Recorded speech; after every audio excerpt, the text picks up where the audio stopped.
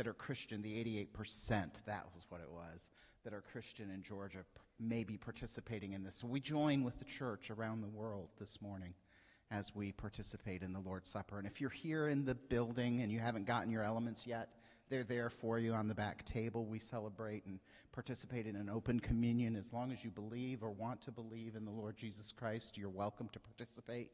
If you're online and you don't have grape juice and bread at home and you'd like some for next week, let us know. We'll be glad to get it to you. So as we transition, let's pray. God, thank you for the sacrifice of your Son. Thank you for salvation. Thank you for the work that you are doing in our lives here in Port Orange, in Georgia, in that other country that we can't talk about. Lord, we pray that you will be present with us as we partake of these elements this morning. Amen.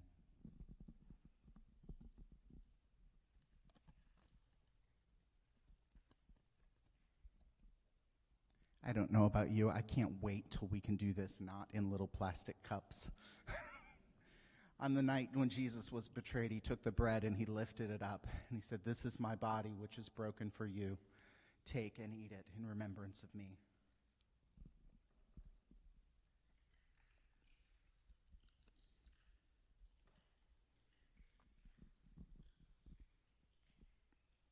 And then in the same way, he lifted the cup. He said, "This is my blood, which will be shed for you. And whenever you drink, remember me." Amen. Amen. Would you stand with me? It's good to be in church today. I hope that you have a fantastic 4th of July. I hope it's safe. Please don't shoot off fireworks from your hand. I just feel like someone needs to hear that, Justin. So please don't shoot off fireworks from your hand.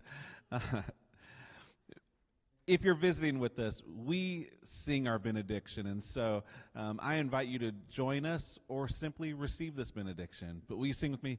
We sing, hallelujah, let your kingdom come in our hearts, in our homes. Let your will be done as we go in your name. We shout and we proclaim, let your will be done in us. Have a great week. We'll see you next Sunday.